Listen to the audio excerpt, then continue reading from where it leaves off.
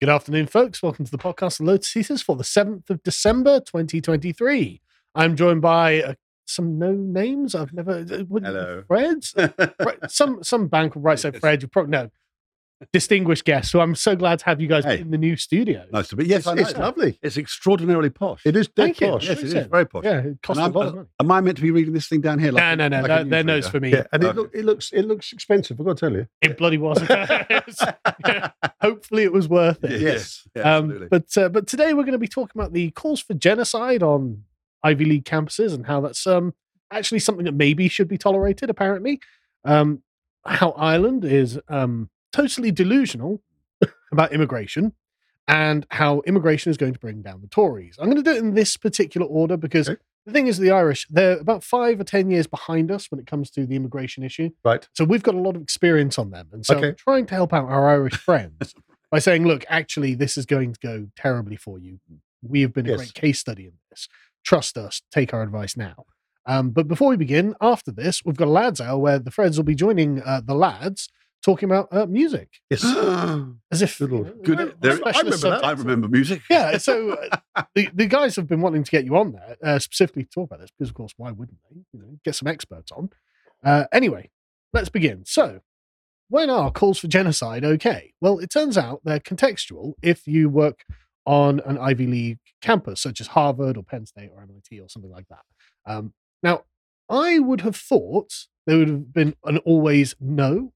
That would have been a never event. Yes. You're never supposed to call for genocide. But it turns out that if you're politically on the right side of the argument, then actually you get a lot of tolerance there. Seems to be the case. Isn't It is. They use the word targeted. They do. Yes. It's very legalese about it. It Is. Yeah. It's a bit like I did not have sex with that woman. Yes. The Clinton get out. It is. Yes. Yeah. And I watched it. What I think anti-Semitism goes way deeper than we think, particularly on the left. And I think that the whole it's like the Owen Jones thing, which is a reluctance to admit that Hamas have been really pretty horrible. Yeah, there's a weird amount of Hamas defense. It's the Hamas defense. It's like, well, you can't blame them really. Yeah. It's sort of that thing. So I think what we're seeing is the reveal. I think a lot of these people have been anti-Semitic, soft or wholehearted. Yeah. I don't know, but that Penn State thing was really instructive. And also, when the question was posed, the woman's face, she was laughing. But blank. It was like, what do I say? How do I get out of this? What are they? They're asking. Well, one of them was great. We'll get into it, actually. We'll watch a bit of it in a minute. But the thing I think is important about this is the concept of repressive tolerance, because of course, if this was, say, Ben Shapiro fans who were calling for the genocide of the Palestinians on Harvard campuses, I don't think they'd be sat in front of a committee going like, well, I mean, it's contextual. I think that Ben Shapiro would be banned from every campus ever, like he probably is anyway, and all of his fans would have been kicked out of the universities, right? Anyone chanting that, they would have come down incredibly hard. But when it's left-wingers saying death to all Jews, suddenly there's a lot more nuance, a lot more. There seems to be. Yes. And that is all Marcuse's repressive tolerance. He wrote this essay called Repressive Tolerance, in which he said, look, we will just simply rescind tolerance from those people we disagree with from the right. And this is literally what we're watching playing out now. And so the left gets infinite tolerance for anything they do. The right gets zero tolerance for anything they do, even though they are both the same act. Yeah. And go and find out more by signing up to lotus.com. So I thought we'd begin with just the New York Times' framing on this. Harvard, MIT, and Penn say they are acting against anti-Semitism in congressional testimony. No, they're not. Well, that's not what I drew from the bloody testimony. That's a weird frame, isn't it? But this is what I mean. Like, there is no way, if this was a right winger being called up to be defending themselves, calls for genocide against whoever. Yeah, that this would have been the framing. For my thing. If you imagine somebody saying the same thing about all black students, oh God, can you imagine? The sky would have come down. Exactly. The guys would have been out of job. Or gay students, absolutely. But would have been out of job. He probably would have had his bank account taken away. Exactly, everything. I completely agree with you. I think there are some sections of society which are you can't even discuss it. Yeah. You can't even, you're accused of transphobia or Islamophobia or whatever it is. The minute you even talk about it, it's a phobia. But with the Jewish issue and the anti-Semitism, it seems there are all kinds of caveats around it. What I found weird is that obviously, having been in the music industry for so long, and the Jewish community are well represented in entertainment. Yeah. Particularly in legal firms and stuff. So we work with many Jewish people. Mel Brooks. Yeah. Absolutely. Never had an issue. Right? No. And what I find weird is, what I've noticed online is people with a legitimate concern for their safety, and particularly in London, are just mocked. Oh, completely. And it's like, online, it's very odd. There's this sort of like, as if a Jewish person in London who says, actually, I don't feel safe, would lie about that. I don't feel safe as an English person. No. Let alone being a Jewish person. Yeah, well, exactly. I can only imagine how much worse that is. Yeah, and I think it's very odd, and it's a bit. What I thought was weird, reading some of the timelines, is a lot of people were very sympathetic, but some of those who wanted to have a go, there was no sort of, why do you think that? What's happened? It was just, you're lying. Yeah. This is you trying to put you trying to create a full sense of hostility. Well, suddenly we don't care about lived experience. No, exactly. Suddenly we don't care about any of that. No. I mean, this is a statement from Claudine Gay of Harvard, which I thought was just brilliant. She says, quote, "I've sought to confront hate while preserving free expression. This is difficult work, and I know I've not always got it right." Again, if that was Ben Shapiro fans calling for the extermination of black people, yes, she would be like, well, I'm very concerned about free expression. It wouldn't even come up. No, it wouldn't even come up. I agree. And so look, I thought we'd watch just some of this testimony. Yeah, this is good. Because this is just bonkers, to be honest. I know. I just can't believe I'm watching this in the year of our Lord 2023. Exactly. Dr. Kornbluth, at MIT, does calling for the genocide of Jews violate MIT's code of conduct or rules regarding bullying and harassment? Yes or no? They've targeted at individuals, not making public statements. Yes or no? Just a quick, not making public statements. Yeah. So if I come out onto the Harvard campus. Yes. I'm just like, I think all the Jews should just be genocided, by the way. That's just a broad statement. It's just a statement of my political opinion, actually. She'd be like, well, I mean, that's not targeted, so that's So that's fine. nonsense. It is complete Absolute nonsense. I will watch a bit more. And it is a yes or no. It is a yes. It's very obviously a yes. Absolutely. I love that she's equivocating on this. Yeah. Calling for the genocide of Jews does not constitute bullying and harassment? I have not heard calling for the genocide for Jews on our campus. But you've heard chants for intifada. I've heard chants, which can be anti-Semitic depending on the context, when calling for the elimination of the Jewish people. So those would not be according to the MIT's code of conduct or rules? That would be investigated as harassment if pervasive and severe. Ms. McGill, Right. So just casual calls for the genocide. Yeah. Yes. As long as it's not severe. Yes. Exactly. Come on. It's sort of soft genocide. It's Which I word think salad, isn't it? it's They're word just, salad. beating around the bush. Yeah. Exactly. Anything but just excuses. Yeah. it is. It is. Penn, face. does calling for the genocide of Jews violate Penn's rules or code of conduct? Yes or no? If the speech turns into conduct, it can be harassment. Yes. I am asking Unbelievable. specifically calling for the genocide of Jews.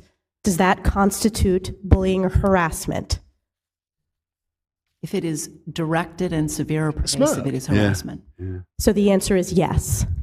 It is a context-dependent decision, Congresswoman. It's a context-dependent decision. That's your testimony today. Calling for the genocide of Jews is depending upon the context.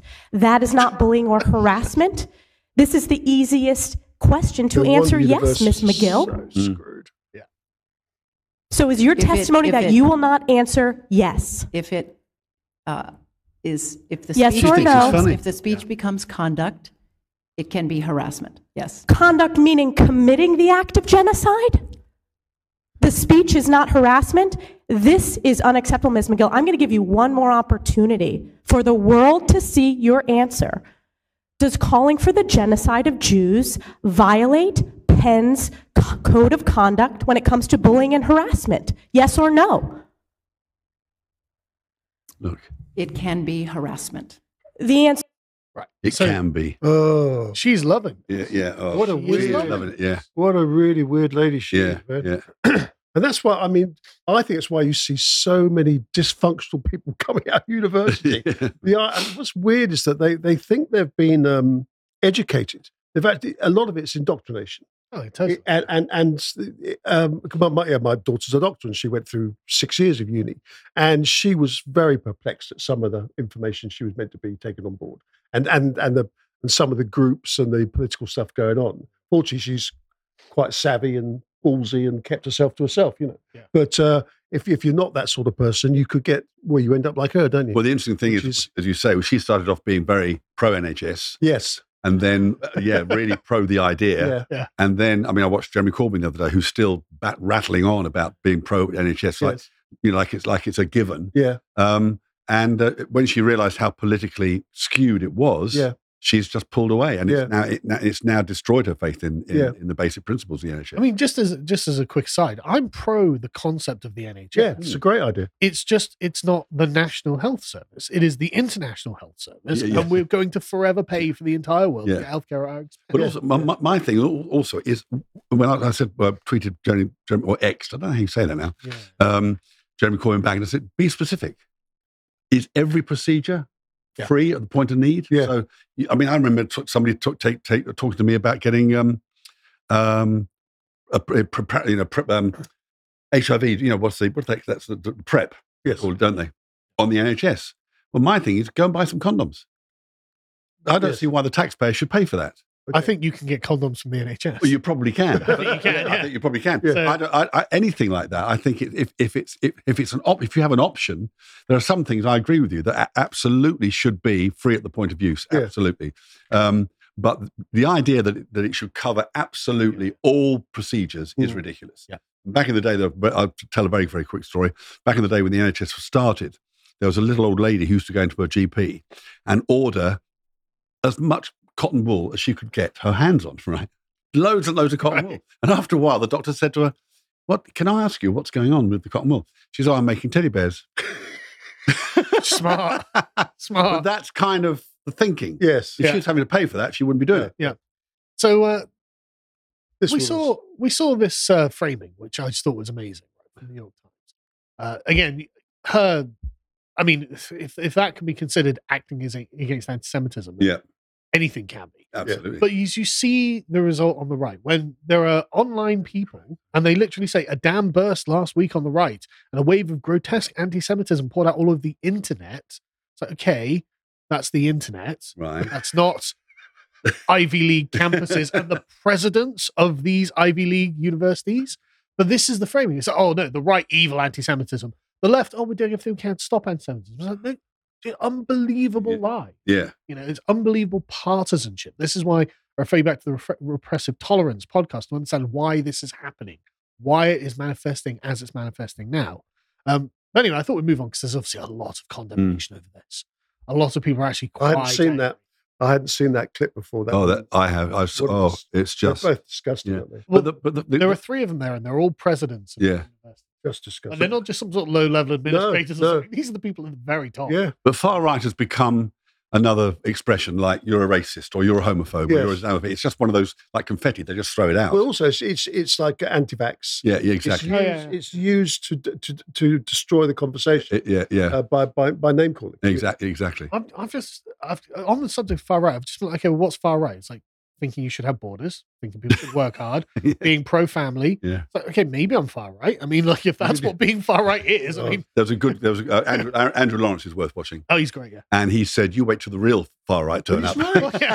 He's 100% right. He's absolutely right, yeah. Because we're right so Fred, we get far right so Fred. Yeah. And I always say, cool, and I say, right so far, said Fred. Yeah, exactly. And but people are just, and when they find out I've got a black wife, it really upsets me. I'm done. Well, that's not far right. What far right people do, it really upsets the whole thing. Sorry, yeah, I know. So, honestly, though, I whenever when you ask them for a list, what's far right, they'll tell you a bunch of things that are just really normal, common sense. Exactly. It's like, okay, but if that's what being far right is, then I mean, if you thought I was a Nazi, you just call me a Nazi. Because it's not like you're shy to say that. No. So you're not calling me a Nazi. What you're calling me is kind of a nativist. Yes. A normal nativist, common sense. Yeah. Maybe, okay, fine. But during some of the pro-Palestinian marches, we've got people dressed in their Palestinian gear, and I don't know if they're Muslims or not, or they're hijacking the event. I don't know. No. But they're now advocating that what Hitler said was right. I saw that. Have you seen the Oh, guy? yeah. Have you We seen the covered guy this. doing the whole thing? What? I know. I mean, these people. There was a clip of the Met Police taking a guy's sign off of him because it had a swastika on it, Right. and they were putting it to the side. And it's like, sorry, if say one of Tommy's lads or something had turned up with the sign they'd with a arrest him. swastika, exactly, yeah. you'd been arrested like that, right? Yes, he would, yeah. No, not these guys. No, we're gonna. It looks bad optics. Yeah, for you to yeah. have a sign with a swastika, Yes. so we're just gonna put that to the side. Yeah. You carry on marching. It's like, Yeah. come on. But sometimes I think, for me, the devil is always in the detail. Have you seen the Christmas tree? No. Pretty bad. It's pretty terrible. Oh, really? It's really bad. And I think Why? that because if you had a really, I'm not a Christian at all, but I'm not Sure. of a faith. But if you had a very strong Christian mayor in London, that Christmas tree would look great. What we have is we have a It's Muslim. Sadiq Khan. It's Sadiq Khan, who doesn't care about Christians or Christmas. No, it's So therefore, the tree bears the brunt. It's pretty appalling. It looks like one half has been shaved off. I think John's going to pull it up for us because Let's have a look at the Christmas It tree. looked pretty bad. My wife showed it to me. Now that, Yeah. that actually it looks better than that's it did. it. That looks better now. Yes, it Why does. isn't it covered in lights? And it looks a bit small, doesn't it? Yeah, it's yes, tiny. yeah, it is a bit small. Yeah. That was better. When it was when the first picture I saw, it looked pretty shabby. Maybe that's a better shot. It's, But that doesn't look great. It doesn't look great, does It's it? London's Christmas tree. I was like, but you should. we've probably got a better one in Swindon. Yeah. Yeah. There's. It was last year, I think, when the first time I spotted it, and the last year's tree was infinitely worse than that. And you don't have to be a Christian to be concerned about this. This is British tradition. Yeah. The capital Yes. of Britain. Well, We the whole should have thing. Yeah, I agree. The whole thing about Christmas. I mean, as I say, I'm not of a faith particularly, but one thing I'm becoming increasingly aware of is the lack of spirituality around Christmas Around anywhere. and around Around everything. Yeah, I really think stars and angels and all that stuff isn't really what we're talking about when you're talking about celebrating Christmas. It's not really the. Yeah. It's not really the thing. I think here's the picture of it when it arrived. Oh, that's the one I was looking at. Yeah, I can see what you mean. Yeah, Well, that could be storage. yeah. Yes. They've obviously have to puff that out a bit. Yeah. In fairness. Transport, Yeah. but still, it's not a still great doesn't tree, look is it? huge, does it? For No. capital city. No. Maybe, I don't know. Yeah. Maybe it's always been that size, hasn't it? We need to go back in time to look at You'd previous. have to, yeah. Look at previous trees. Anyway, we'll carry on here, John. Yeah. Yes. Have the mouse back, possibly.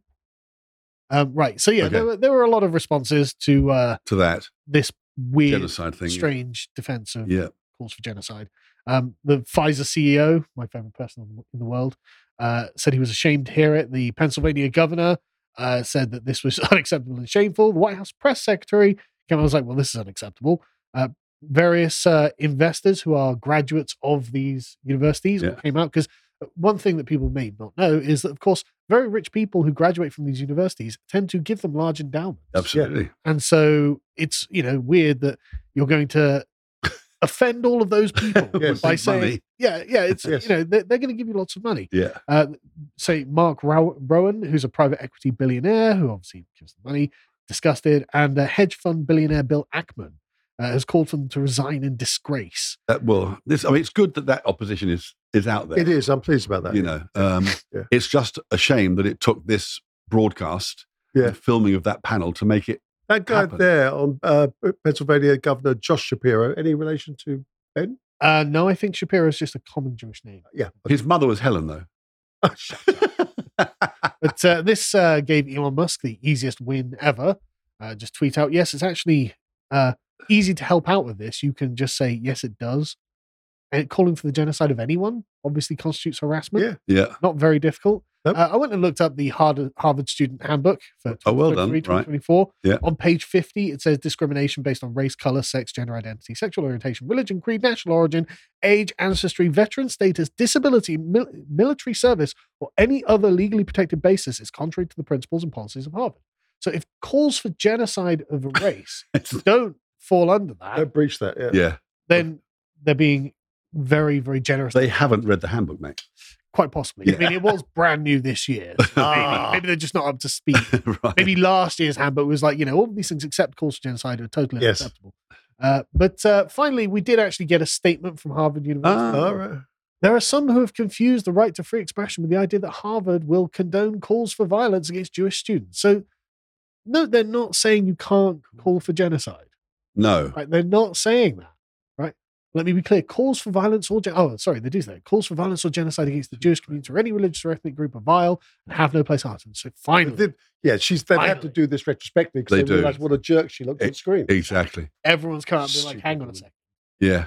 And someone has been on the phone saying, "You need to sort this out because we've got funders pulling out billions and billions not being given." Yeah, exactly. Make it right. Yeah, make it right. Stupid woman. Yeah. I mean, the post below. Why didn't you say this during congressional hearings yesterday? I mean, like if ever there was a time and a place to say it, when you're being called up in front of Congress, absolutely. It just seems like the easiest win. Yeah. Do you support that? No, of course we don't support that. Yeah. Why are we equivocating on this? I suppose they tried to get around it because if they said no, we don't support this, they would then say, well, you've got students calling for Fratana. Do something about it. And why haven't you done something about it? You want to avoid that. Yes. And they'll get loads of protests and stuff. Yes. But also the other word that came up as contextual was jihad. There's nothing contextual about jihad. No. Nothing. Well, it is what it is. You know, that's your opinion. The opinion of Dr. Gay here. Yes. She's got a different opinion on jihad. It makes you wonder what these people get up to behind closed doors and say, doesn't it? Yeah, if they're going to smirk about defending genocide in front of Congress, imagine what they say behind closed doors. Yeah, exactly. Yeah. Absolutely. Exactly. Very odd. I just don't think I'd have the balls, even if I did believe it. No. I think you know what? I probably don't support that, actually. You know, good point. You know, well made. But anyway. It's what we were saying earlier, but the whole nuance thing has gone. Yeah. Hasn't it? It's completely gone. So we saw it in Brexit. Yeah, exactly. And through COVID, you know, if you thought, well, maybe I don't want to take this vax, anti-vax, you weren't allowed to have to question it. And now we've got that idiot Piers Morgan, who's now had a COVID test because first of all, he thinks those things work. Yeah. He thinks those stupid little plastic things work from China. Yeah. And the other thing is he thinks he's now decided it's a choice. Of course, at the end of his tweet says, of course, it's a choice. Oh, that's not what you were saying 2 years ago, Piers. What a spineless lump. You were saying put us all in death camps, St. Piers. I still haven't taken the test. I've not taken the test. I've not been vaccinated. I've had nothing to do with it. No. I haven't had the jab. One person who hasn't had the jab, which surprised me, was Tucker Carlson. That doesn't surprise me, actually. No, it doesn't. It surprises me in as much as he moves around a lot. Yeah, that's fair. That's if you know what I mean. But he always struck me as sort of savvy. Yes. I'm a bit sus. No, I think he's very savvy. Do you think Johnson had the jab? Or any of them? He should have stuck it in his bum if he has. You know, it's hard to say, right? Because I don't know how cynical they are and how stupid they are. Right, yes. It could be that they're deeply cynical and lying, or it could be that they're deeply stupid. Yes. And they believe they're bullshit. Right. So I don't know, actually. Yeah, it's just after this came out that the New Zealand government, 11,000 exemptions. Yeah. In New Zealand. Yeah. Oh, really? Yes. Oh, God. Something of that nature. Yeah. Because this guy's done a whistleblower. Yeah, and now he's facing jail time. Yeah, he's out on bail. Is he? Oh, good. Currently. Good. Okay. And I think it was 11,000 exemptions. So then we thought, then you've got to look, well, they're not the only government. No. Really? No. Good point, yeah.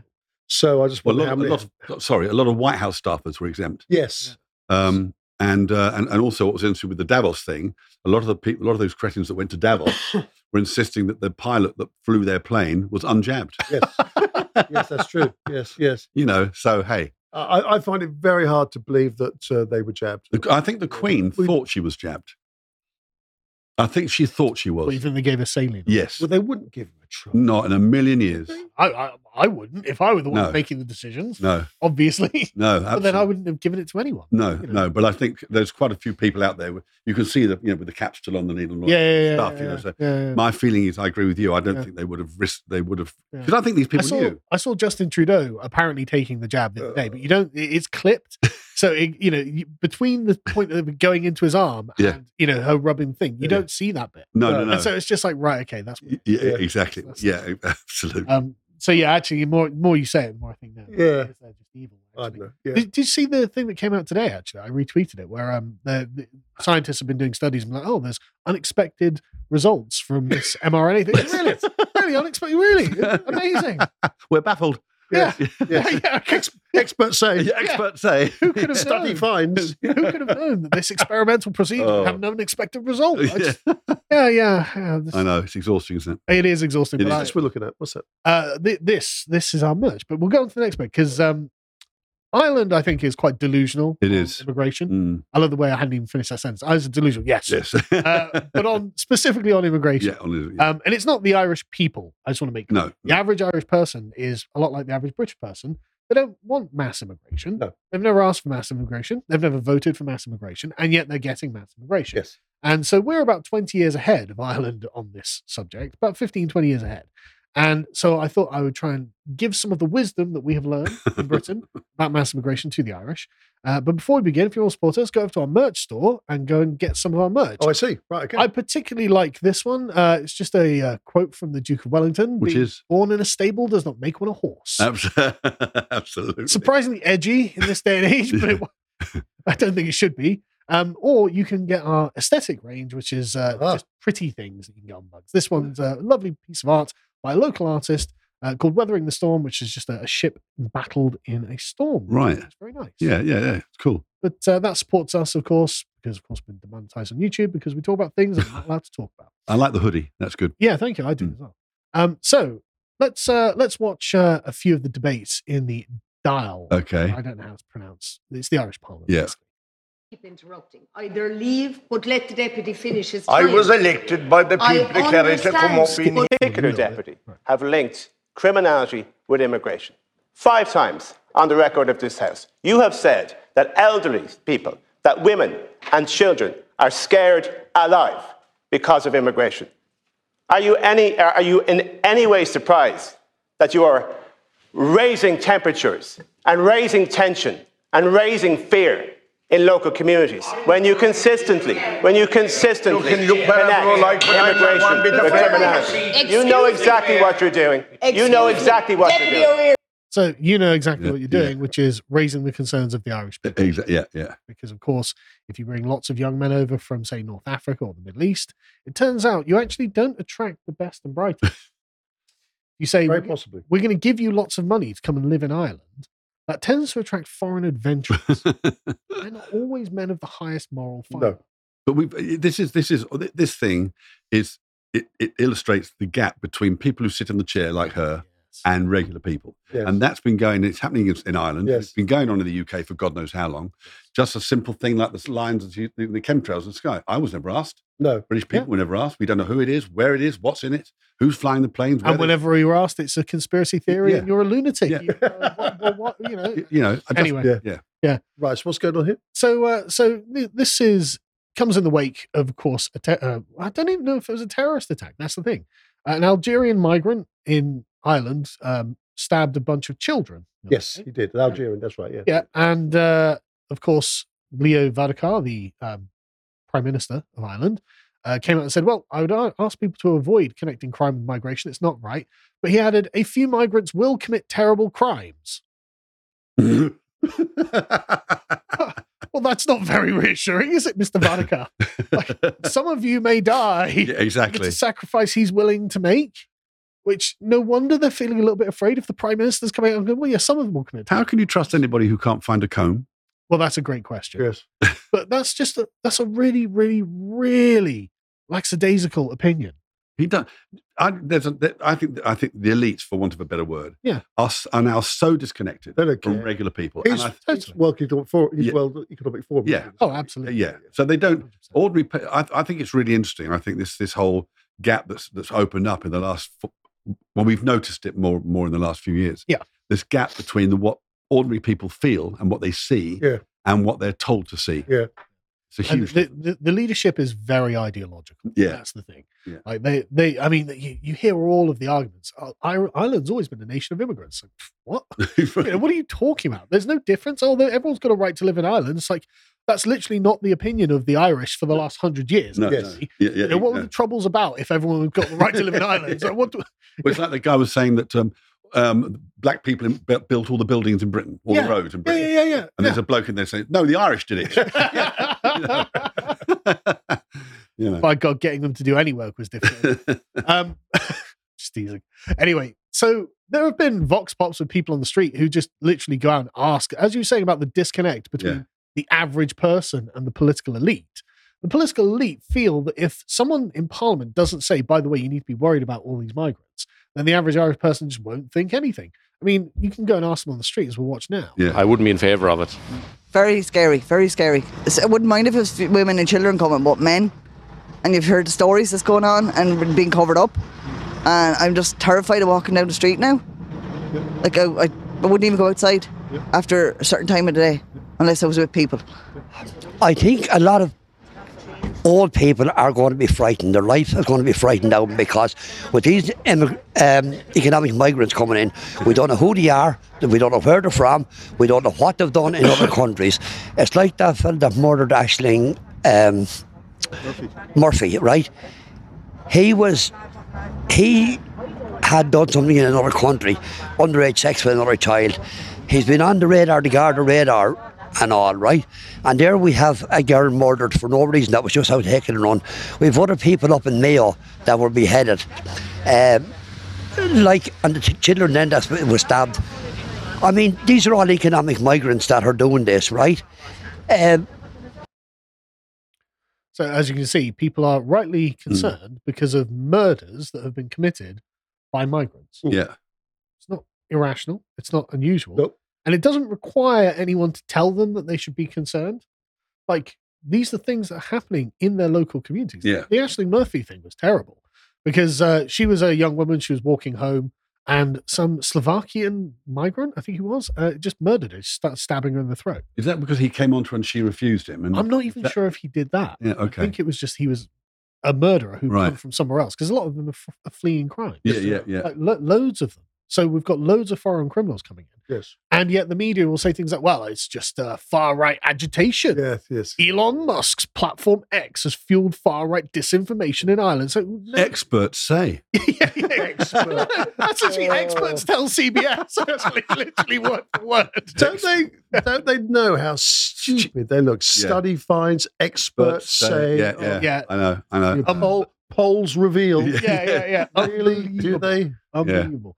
And they say, well, false reports on social media had suggested the stabbings were carried out by an illegal immigrant. Hang on a second. No one said he was a legal immigrant. They said he was an immigrant because he was an immigrant. And they go, well, the alleged assailant is in fact a naturalized Irish citizen from Algeria. Oh, well, I mean, if he's not illegal, then it's no problem. It's all right. And arrested for knife crime earlier this year, wasn't he? He was, yeah. Yes, he was. And he should have been deported a decade ago, but wasn't for some reason. Yeah. If you're found with a knife on you, why aren't you in prison? Straight away.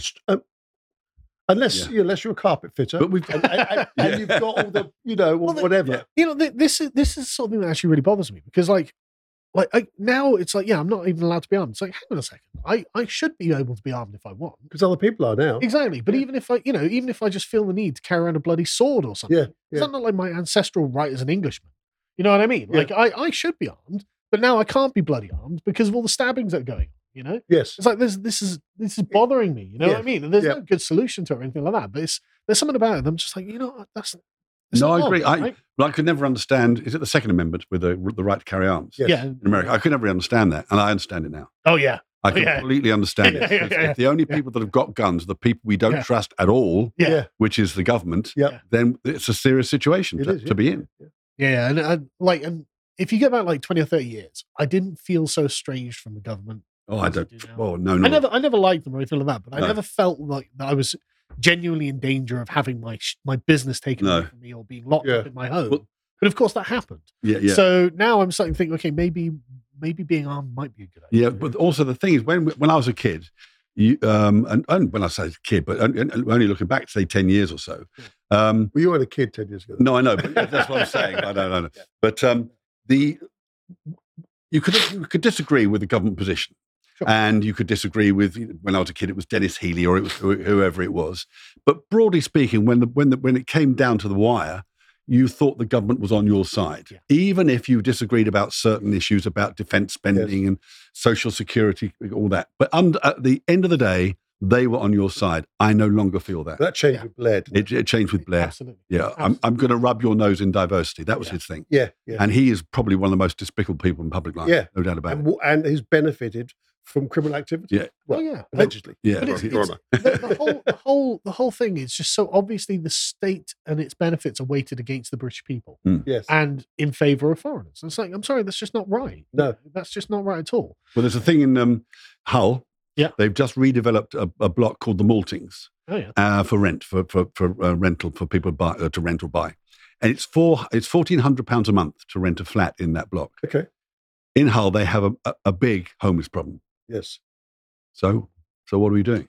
Well, What we're doing is we're ignoring them. Yes. Yeah. And making sure we can make these nice flats for people to buy or rent. Yeah, exactly. But the thing is, the people who are going to buy them are going to be some sort of international housing developer, or BlackRock or something. Yeah. And then it will be social housing for foreigners. Yes. So you will be paying to house these people to make sure some trillionaire. Well, that was money. that's the interesting thing about the whole Saudi thing. Yeah. Who finance mosques to a huge extent. Yeah. But the money they're using to do that has been money that's been paid to them by the West for the oil. Yeah. So we're actually financing it one way or the other. Mad, isn't it? Yeah, it's insane. Anyway, the next thing, of course, is people complaining that this is, you're pandering to the far right as a normal. So far right, as far as I can tell, it just means normal people. Yeah. I really mean. Yeah. She's mental. Obviously, childless, single Irish woman. I mean it. There's something like single women tend to be very left wing, but married women tend to be very right wing. Okay. And you can see the polls are on this. This is a very well-known phenomenon. And so unmarried childless woman gets up and is like, the far right. The far right means normal people, as far as I can tell. Does she actually say far right? Oh, yeah. Of course. Where does she live? Somewhere in Ireland. Dublin, I imagine. Cork, Southwest. I guarantee she lives nowhere near an area that's been heavily affected by immigration. Guarantee it. Absolutely. True. Yeah. But just getting, it's the far right that are the problem. The far right the problem. Is it really the far right the problem though? Because I think they're the taxpayers. Aren't they?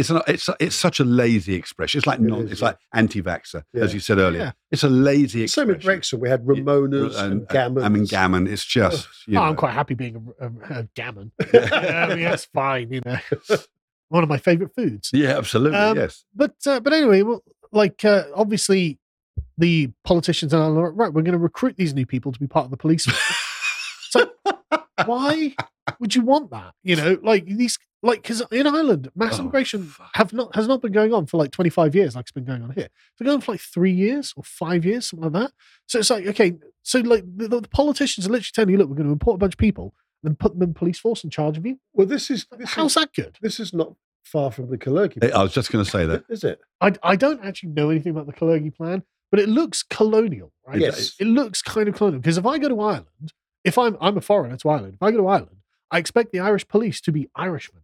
Yes. Weirdly enough. I know that sounds crazy. If I go to India, I expect them to be Indians. If I go to China, I expect them to go Chinese, etc., etc.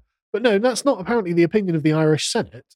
They think, no, if I come to Ireland, I expect foreigners to be the police. So is this guy, Michael O'Keefe, is he criticising it or? Oh, no, he's in favour. He's in favour of it. Oh, no, sorry. No, Michael O'Keefe is he's criticising it. Yeah. The politician is from Sinn Féin. Right, yes. You see, the thing with foreigners is, again, that's a blanket expression that we're using, I think, to alienate too broad a scope of people. Yeah. It's quite possible to be a foreigner, and it's quite possible to enjoy the country that you're living in, to believe in it, support it, and all that. So I don't have a problem with that. I really do have a problem with this blanket idea that all foreigners should be in the police. Or there's mooted the other day. There'd be a Muslim section of the Met. Yes. Well, why do we need that? Why do we need that? It's complete nonsense. Is there a Christian section? Yeah, and exactly. So I think the other day, Geert Wilders was talking, and I know he's a bit of a Marmite. I like it. He's a bit of a Marmite guy. But one thing he said, which I think is absolutely true, he said, people defending your own culture and your own sense of self and your own historical reality is not far right. No, it's not. It's just. He's right about that. I think he's absolutely right about that. And I think, in a way, the Islamist events that we see in London with public praying and that whole thing, that it's a kind of colonialism. Oh yeah, it is. It's what it is. It's just colonialism under another name. Yeah. Is there a reason why they've been praying in the street and not in the many mosques they have? Because we don't see Hindus doing that, or Buddhists, I think it looks like an expression of power. That's what it is. It's intimidation, and it's the equivalent of putting a flag. Yeah, this we can do. I just think it's a weird thing, especially as Christians aren't allowed to. Yeah. Yes, it's a very odd thing. Yeah, the other day, I said, they're all bending over. So I said, I'm just not in the mood for anal sex today. Moving on. We'll watch this because this is great. Okay. He's lying, isn't he? Oh, you can tell he's lying. But this is amazing. This is total delusion again, coming out of the Irish Senate. My answer to your reasonable debate: immigration is not a problem. Immigration is not responsible for the housing crisis, contrary to what is in this motion. We had a historic housing crisis before Putin invaded Ukraine, before the increase in the number of asylum seekers. Immigration is not responsible for the healthcare crisis in this country. In fact, without immigration, the healthcare crisis would get a lot worse. Immigration is not responsible for crime. There is no evidence to link immigration or asylum seeking to any increase in crime. My It's answer just nonsense. to your reasonable... Immigrants don't live in houses, they don't get sick, and they never commit crimes. It's just not... But also, how did he drag Putin into it? Well, because they took something like 60 or 80,000 Ukrainian refugees. Right, okay. But who are women and children. Right, yes, because, of course, the Ukrainians... Yeah, exactly, which is totally fine. Yeah. Because the Ukrainians are like, men are not allowed to leave because we're fighting a war. Yeah. And so this is why, like, whenever this conversation comes up, I'm like, yeah, we can take Ukrainian refugees, obviously. Yeah. Because A, they probably want to go home eventually. Yeah, B, they actually have a war. Yes. Like, all these guys from like Syria or Somalia, you guys aren't coming from wars. Yeah. You haven't been invaded by anyone. And the one place in the world that we're actually taking refugees from, and these people are being like edged out by a bunch of adventurous young men. So why is it? I'm just really confused, trying to find the cui bono thing. Who benefits from this? Well, see, that's the thing, isn't it? This is why, and I take particular exemption from people criticizing the phrase diversity is our strength. Right? It's not. Because no. Well, that's the thing, right? No, it's not our strength. But no, right? okay. But it is their strength, yes. right? Okay. Because the important part is the first person plural. Who is our when they say our? Because I don't feel like I'm part of their gang. No. I bet he feels like part of Sadiq Khan's gang. Yeah. Right. He feels like they're on the same team. Yeah. And so Sadiq Khan's like, diversity is our strength. It's like, well, yeah, it might be your strength because it keeps everyone divided at each other's throats and powerless to resist it's a good point. the managerial regime you're bringing in. But it's not mine as a sort of native British person's strength. This is obviously doing damage to the country. But it's a loaded. It's a loaded saying, isn't it? Oh yeah, it's said to cause not hostility. What's the word I'm looking for? To give the impression that if you don't agree with it, you must be a racist or you're this or. Well, this was the Andrew Lawrence thing with the penalty taken back in the day when that football match. Yes, when the black players missed the penalty, and he mentioned it. Yes, and he got in trouble, and he got into serious trouble. They cancelled his gigs, his agent left. It's ridiculous. Yep. But the thing, I think what it is when they say diversity is our strength, I think that's the globalists rallying together. It's a good point. I've never thought about that. We're the our. Yeah. I really think. Because I've heard it so many times, I've had to think about it a lot. Yeah, you're right. But anyway, let's check to see if he's correct. Is Ireland's healthcare doing well? No, actually, it's totally clogged up. Yeah, unbelievable that there'd be a massive amount of over demand for the Irish health service. Right. Medicine shortages massively up. 86%. I know, right? Jesus Christ, it's terrible. And the government actually can't accommodate all the asylum seekers. They literally don't have accommodation. So there is a housing issue then. It turns out there might be. It turns out, misinformation. Who was that idiot speaking? He's not very bright. No. Well, he's on the right side of history, you see. Is he? Oh, apparently. I've been told this many times. Like to say these very nice sounding lies is putting you on the right side of history. So the thing is, they were like, right, what are we going to do about the fact that actually we don't have enough houses? And they were like, well, we can just get a bunch of tents and put the foreigners on the streets. Everybody wants, isn't it? Yeah. Because that's so. Yeah. So pretty. That solved the problem. The thing we discovered the other day was they do this with prisoners that leave prison sometimes. Yes, they can do. When they don't have accommodation for them, put them in tents. Yeah. Because that wouldn't affect mental health at all. No, exactly. Yeah. So 12,000 applicants arrived last year in Ireland, and they don't have enough places. And so they're just giving them tents and shoving them on the streets. And I'm sure that's why there's no housing problem. Yeah. So when I was like, migrants don't live in houses in Ireland, I mean, maybe they're right. Maybe I was right, actually. I thought I was being sarcastic. But actually, this seems to be the case. But anyway, we'll leave that there. Yeah. Ireland, just... It's not going to go well. We know first. No, it's not. No, your housing will go through the roof. Your healthcare will go through the roof. Everything goes badly because just too many people. Yeah. Is any of this coming from Brussels because they're still in the EU? Are there limits to what they can actually do? You know what? I don't think it needs to come from Brussels. No. That's the thing. For the past couple of weeks, I've been following Irish politics a lot more closely than I normally do. Yeah. And one thing that has become very apparent is the ruling class of Ireland are just totally bought into the globalist narrative. Right. They believe it. Yeah, yeah. You know, they've been banging the table. And the thing is, in most other Western countries, you've got like a mask that they put up, right? And they try to imply that actually we've just got it's a charitable duty. But in Ireland, the political class seems so inept that they forgot to put the mask on. And so they just tell you straight out, no, we're going to get all of these foreign people in and you're going to pay for it. It's like, no, you don't say that. Because that sounds terrible. Yes. You know, that's terrible optics. Okay. You know, but the Irish, and that's why Ireland's been a really great example of this, because these guys are obviously like rushing to catch up with the rest of the world and being progressive. But this issue, I mean, 5 years ago, nobody talked about immigration. Nobody. You know, and I remember the days when Cameron was talking about 10,000 a year max. Yes. You can imagine. Can you imagine that now? You know, and now, and all offense, I know Nigel Farage is a bit of a, you know, Marmite again. When you love him or hate him, big whatever, fan. you know. But I think he's doing great in the jungle. He is. He's going to win that. Yeah, he is. He's I going hope to win so. that. I think it's when he first went in, I thought this isn't going to go well. I mean, his PR people know a lot more than I do. Me too. Because he's doing it. I don't watch mainstream TV, so I haven't seen it. But I'm told he's playing a. I watched his rendition of "I'm Too Sexy," which was brilliant. It was actually really good, wasn't it? It was. I'm so glad I got you on for this. But yeah, no, I don't watch mainstream TV either, right? So I actually had to go on their website and start watching. So do I, yeah. Right. Yeah. But the thing is, Farage is doing great, actually. Like, he's just coming across as very personable and decent and just having a good time with everyone. And so, like, the average person, I'm like following all the Facebook pages of like ITV and stuff like that. Yeah.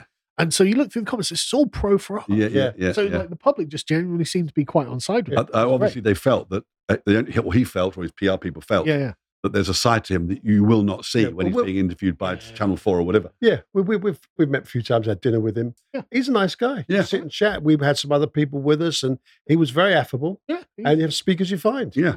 He's a very charming chap, seems fairly normal. Yeah. You know, after 25 years in politics, if you can still be normal after Yeah. you must be doing something. And he's very self-deprecatory. That taking his shirt off thing. Yeah. You imagine Sunak doing that, or front bench stuck up people, you know? Never. Anyway. Sunak couldn't because of his nipple tassels. Speaking of Rishi Sunak, let's talk about how immigration is going to bring down the Tories. Yes, it will do. But before we begin, if you want to support us, go and sign up to our website and go watch this interview with Eric Kaufman. Nipple tassels.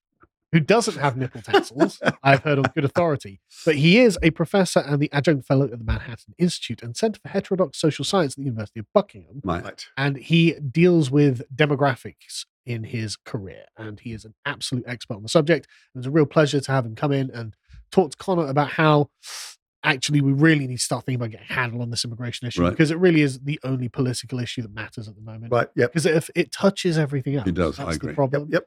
Because, I mean, most of our infrastructure was built in like the 70s. Yep. And that was when the country was 55 million people. Okay, now it's somewhere north of 70. Yeah. Okay, I got kicked out of school when I was 15, so I do not understand manosphere misconception. What the hell is that? That's actually an internet thing. Oh, okay. So don't worry, you wouldn't have learned about that in school. Okay, right. But basically, there's a section online of dispossessed men. Oh, right. I feel that they've been hard done by society and the state. Right. When it comes to relationships. And if you look at the way that the courts deal with fathers. Yes, I know. Yeah. Remember Fathers for Justice? I do very well. Totally legitimate complaints. And yet the problem still persists. Yeah. Because for some reason, fathers actually don't deserve a fair shake in the courts for some reason. Yes, it's absolutely atrocious. Yeah. And so the manosphere is an area of the internet where people who have been hard done by this system have coalesced and said, right, okay, it is the entire concept of dating and marriage that is the problem. And that's not the case. Right. It's the fact that it's being unevenly dealt with. Okay. In society. And so this is a discussion to try and rectify some of their misapprehension. Right. Okay. We're obviously a very pro sort of family podcast. Yes. We think you should get married, have kids, buy a house, be happy, Right, yeah. And the manosphere, I am genuinely sympathetic to how they arrived, where they've arrived, but I don't agree with their message. Right, Okay. right. All right. And so that's what that one's about. Go and watch that as well. It's really good as well. Yeah. But anyway, so how do you guys feel about the Rwanda plan? It's a sticking plaster for a massive wound. Mental. Strikes me. I don't actually know that much about it, apart from shipping loads of immigrants back to, not back to, but over to Rwanda. It strikes me, have Rwanda had any say in this whatsoever? Have the immigrants had any say in this whatsoever? I wouldn't think Rwandans have. No. The Rwandan government is obviously going to make a pile. Get paid. Get paid. Well, they did get paid. And We've already paid them £150 million. Right. to take a bunch of immigrants from us. Right? I'd like to go and see what sort of cars some of the politicians in Rwanda are now driving around in. Amazingly nice ones, yes. I'm going to guess. Yeah. But basically, the Rwanda plan was a scheme that the Conservative government cooked up to exchange immigrants with Rwanda. So they're illegal immigrants. We would take some of them, and they would take some of ours. It's like, what's that going to achieve? Exactly. How does that solve anything? Yeah. We've paid £150 million for the privilege. But of course, this got shot down by the Supreme Court in November. For anyone who's not aware, the Supreme Court came about in 2009. So it needs to be liquidated. It's a Blairite institution. I have T-shirts older. I think this shirt might be older than the Supreme Court. Right? And ironically, it needs to go. We don't need a Supreme Court. But of course, they shot this down because they were like, oh, well, they could be sent to countries where they could face harm. It's like, we're sending them to Rwanda. How much worse could it get? Yeah, exactly. So the government has been trying to get around this. And what's interesting is the Rwandan government, because there's been such an absolute catastrophe about this, the Rwandan government has apparently said that, you know what, we're actually thinking about liquidating this agreement now that you've paid us the $150 million. It's always been important to both Rwanda and the UK that our rule of law partnership meets the highest standards of international law and places obligations on both the UK and Rwanda to act lawfully. Without lawful behaviour by the UK, Rwanda would not be able to continue with the Migration and Economic Development Partnership. Right. So that's a fancy way of saying, yeah, we might pull out of that. Right. You've paid us $150 million. Yeah, thanks for that. Yeah, maybe that's not our problem anymore. Yeah. See you in the Cayman Islands. Country decides. Yeah, exactly. Yeah. Exactly. Yeah, country decides the deal is too toxic. Yes. Yes. Okay. The UK is being called unlawful by Rwanda. Right. Okay. So this course, we're just trying to play catch up here. We are. The horse is so far down the lane, and the stable door is bolted. Yeah, it's just a joke. I mean, for anyone who doesn't know, last year the Conservatives let in 1.2 million legal immigrants, and we're quibbling over 100,000 illegal immigrants. Yeah. It's like the southern border in America. It's just the whole thing is staggeringly inept. Yeah, and the Conservatives, for some reason, I mean, the Conservatives at any point, because they've got a majority in Parliament, an absolute majority in Parliament, they can just go in and say, right, what legislation are they using to stay here? Repealed. Just get rid of all this Blairite legislation. Yes. That allows them to take advantage. Like you remember when Boris was complaining about the lefty human rights lawyers? Well, repeal the law. And that's their entire career over. Then you don't have to, but the Conservatives are not serious about solving it. No. Anyway, so in light of all of this, the Conservative immigration minister resigned. I didn't realize there was an immigration minister. I assumed we just had totally open borders. What was his name? Oh, Robert Jenrick. Yeah, I'd never even heard of him. So I was like, oh wow, we had someone who was apparently in control of immigration. Do you think the government? Do you think the government had heard of him? Well, I don't know. Rishi Sunak's like, who's this guy? Who's this guy? Yeah. But anyway, he put out a very long statement attacking Rishi Sunak in the most flowery of language. But the important part was where he says, however, we said we would stop the boats altogether. Again, if we can't stop a couple of dinghies coming across the channel, then we've got nothing. You see how he signed it? Yours ever.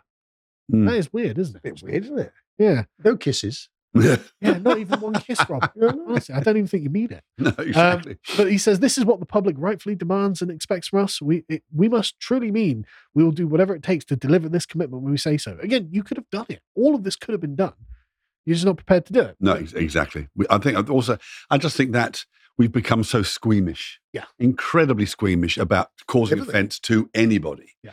And you can see that the other day in Manchester when that guy was arrested and the crowd got around the thing. Yes. And then they let him go. Yeah. We have no spine in this country. And I think we've forgotten exactly what's important and what isn't. Well, during the Freedom March, what was happening, because we chatted with some friends the other day who was on the Freedom Marches we went on and the anti-lockdown marches. Yeah. Coppers were throwing people in the back of their vans, driving a few miles down the M4 and kicking them out again. And so they just had to make a prepared to do it then. Yeah. But not. But that's the thing, isn't it? It's like, look, we actually still have a navy. We are actually a naval power still, even in this emaciated state. Like what we would do is just have a boat that goes out, puts a hook on one of the dinghies and just sails it straight back to France. Yeah. Just dump them off. And if the French are like, oh, well, that's not lawful. So? Yeah. It's not lawful for you to allow them to come. But the thing is now what you'd have squeals of horror in the UK from certain groups of people who are not affected by Liberal Democrat vote. Yeah, exactly. And also, they're not affected. With illegal immigration, if obviously there was clearly an issue for lots of countries, why aren't the Middle East stepping up? They don't want them. Lots of wealthy countries there. Interestingly, I saw, I think it was like some emir from Qatar or something like that, who was literally in some conference at some World Economic Forum style thing. And he was just like, I'm going to say this in English because I want the English-speaking world to understand. You are taking our scum, our refuse. Yeah, I've seen that.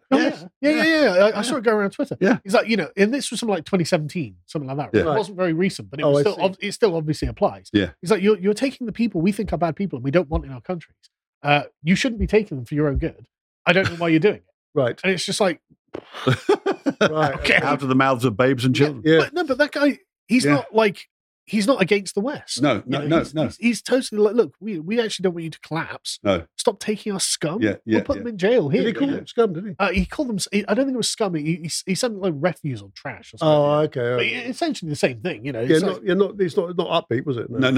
He didn't. It's like the guy at the climate change thing who suddenly stands up and says there's no such thing as global warming. Yes. Have you seen that? I haven't seen that. No, the Sheikh. The Sheikh. From COP28. I haven't seen that. COP28, yeah. Yeah. And he lives in a desert. Yeah. And he says there's something, he talks about there is no data to support getting rid of fossil fuels. Yeah, that's right. Yeah. No scientific data. That's right. I think that's what he says. Yeah. Which obviously he would say that coming from an oil producing nation. Yeah. He's in favour of obviously. Yeah. He left his Stop Oil T-shirt at home, I think. More bits that we're going to have to cut from YouTube. Anyway, so Rishi Sunak actually responded to this in a public letter, which that seems like a position of weakness to me. Yes. He, of course, tries to big his bill up, going, this is the toughest piece of illegal migration legislation ever put forward by UK government, which tells you everything about how soft UK governments have been for quite some time. And then shortly after this, Suella Braverman came out and gave what is being called her Rivers of Blood speech. Oh, yeah, I've seen it. It's not nearly that dramatic. It's not. Really, no. But she's obviously right on every point here. And she can say this because she's not in the cabinet. Yeah, exactly. What's he going to do? Fire her twice? Yeah. Yeah, exactly. But just as I suppose we'll play a little bit of it just because it was quite good, to be honest. So, start back. Things fallen by 30%. The number of illegal Albanian arrivals down by 90%. And we were starting to close down asylum hotels. But, Madam Deputy Speaker, crossings are down is not the same as stopping the boats. And as Home Secretary, I consistently advocated for legislative measures that would have secured the delivery of our Rwanda partnership as soon as the bill became law. Last summer, following defeat in the Court of Appeal, I advised that we should scrap rather than continue passage of the Illegal Migration Act bill in favour of a more robust alternative that excluded international and human rights laws. When that was rejected, I urged that we needed to work up a credible plan B in the event of a Supreme Court loss. Following defeat in the Supreme Court, the Prime Minister has finally agreed to introduce emergency legislation, and I welcome his decision. But, Madam Deputy Speaker, it is now 3 weeks on from that judgment, and we are yet to see a bill. I'm told its publication is imminent, but we are running out of time. This is an emergency, and we need to see the bill now. Madam Deputy Speaker, my deeper concern, however, relates to the substance of what may be in that bill. Previous attempts have failed because they did not address the root cause of the problem. Expansive human rights laws, flowing from the European Convention on Human Rights, replicated in Labour's Human Rights Act, are being interpreted elastically by courts, domestic and foreign, to literally prevent our Rwanda plan from getting off the ground. And this problem relates to so much more than just illegal arrivals. From my time as Home Secretary, I can say that the same human rights framework is producing insanities that the public would scarcely believe. Foreign terrorists we can't deport because of their human rights. Terrorists we have to let back in because of their human rights. Foreign rapists and paedophiles who should have been removed but are released back into the community only to reoffend. Yep, because of their human rights. Violent criminals pulled off deportation flights at the last minute thanks to the help of Labour MPs, free to wander the streets and commit further horrific crimes, including murder. Protesters let off the hook for tearing down statues and gluing themselves to roads. And our brave military veterans harassed through the courts some 40 years after their service.